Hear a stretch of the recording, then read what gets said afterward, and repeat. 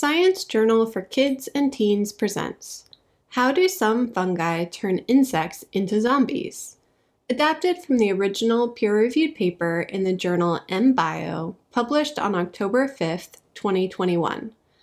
Research conducted by Teresa de Becker, William C. Beckerson, and Carolyn Elia from the Department of Biology at the University of Central Florida and the Department of Organismic and Evolutionary Biology at Harvard University.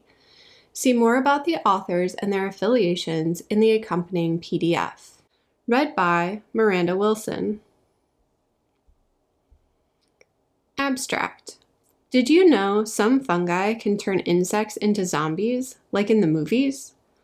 These fungi control what the insects do. They make them do strange things, like walking a lot, climbing tall plants, and hanging high up.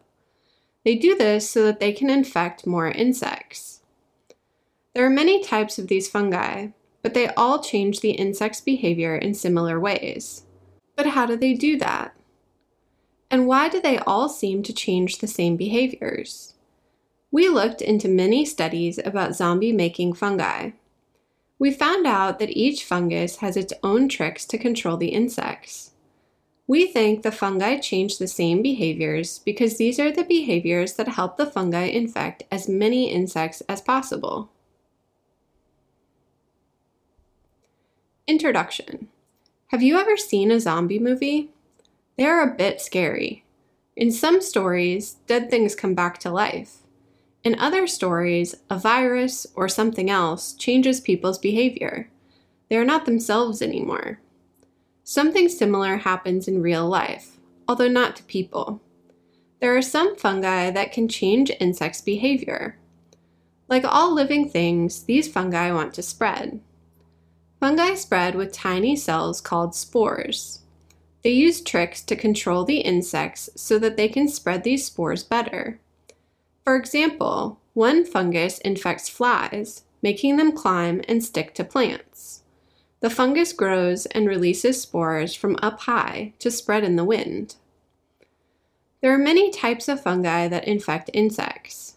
Sometimes the infection kills the insect quickly, but other fungi have a special relationship with their host, the insect.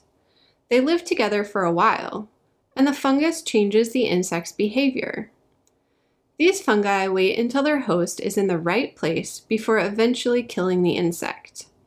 We call these fungi zombie-making fungi. And guess what?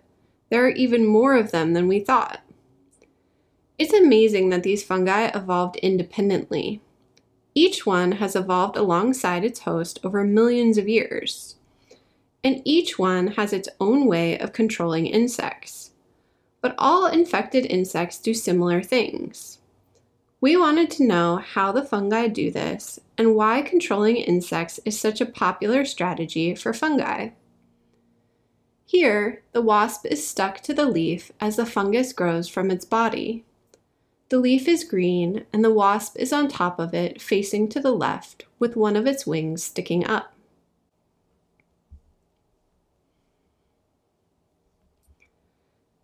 Methods.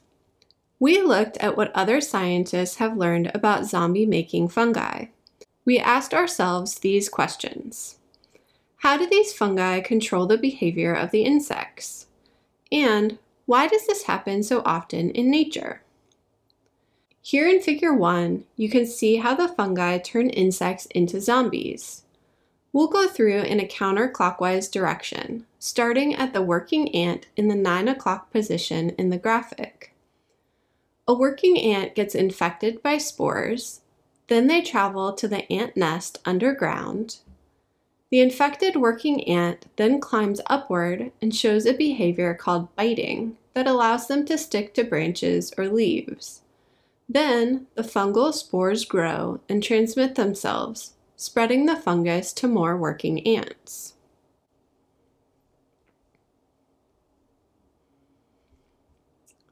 Results. Zombie-making fungi have really cool ways of controlling insects. You can see some examples in Figure 2.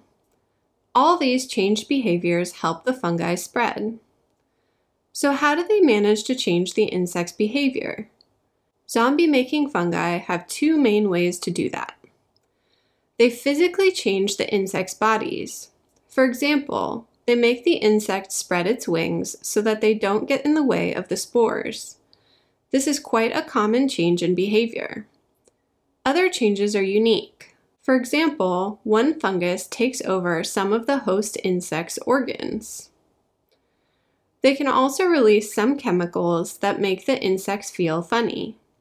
Like drugs, they affect their brain and make them do strange things.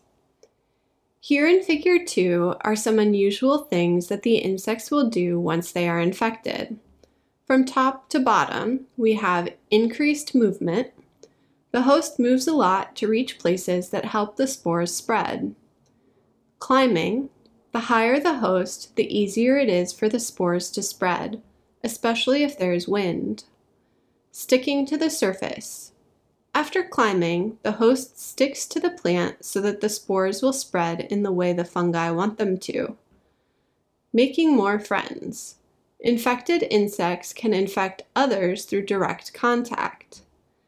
And splayed wings, so that the wings don't get in the way of spore dispersal. Looking at these behaviors, what do all the types of changed behaviors have in common?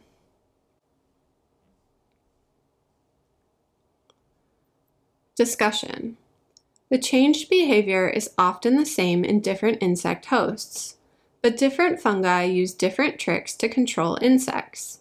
It's like they have their own special superpowers.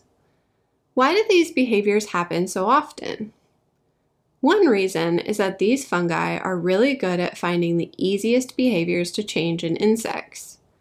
Animals, including insects, change their behavior because of their changing surroundings. Zombie-making fungi take advantage of this. It's like they hack the insect's brain. Another reason behind the similar behaviors is that they do help the fungi spread. For example, high positions make it easier for the spores to spread further using the wind. Other behaviors help the fungi avoid the insect's protective systems. For example, ants live in colonies. When one ant is sick, the others can tell and get rid of it so that it doesn't affect anyone else. Zombie ants avoid this by wandering away from the colony. Zombie-making fungi can sometimes use the insect's immune system. When we get sick, our bodies release substances that change our behavior. For example, we often don't want to eat when we're sick. This way, our body preserves energy. It's the same with insects. And zombie-making fungi love to use that against them. Conclusion. Zombie-making fungi are truly amazing. They have special ways to infect and control insects. It shows us how incredible nature is and how everything is connected. Our actions can affect other living things too. That's why it's important for us to make good choices that help the environment. We can reduce waste, save resources, and support efforts to protect animals and plants. Thank you for listening to this recording. Visit our website, sciencejournalforkids.org, for more free science teaching resources.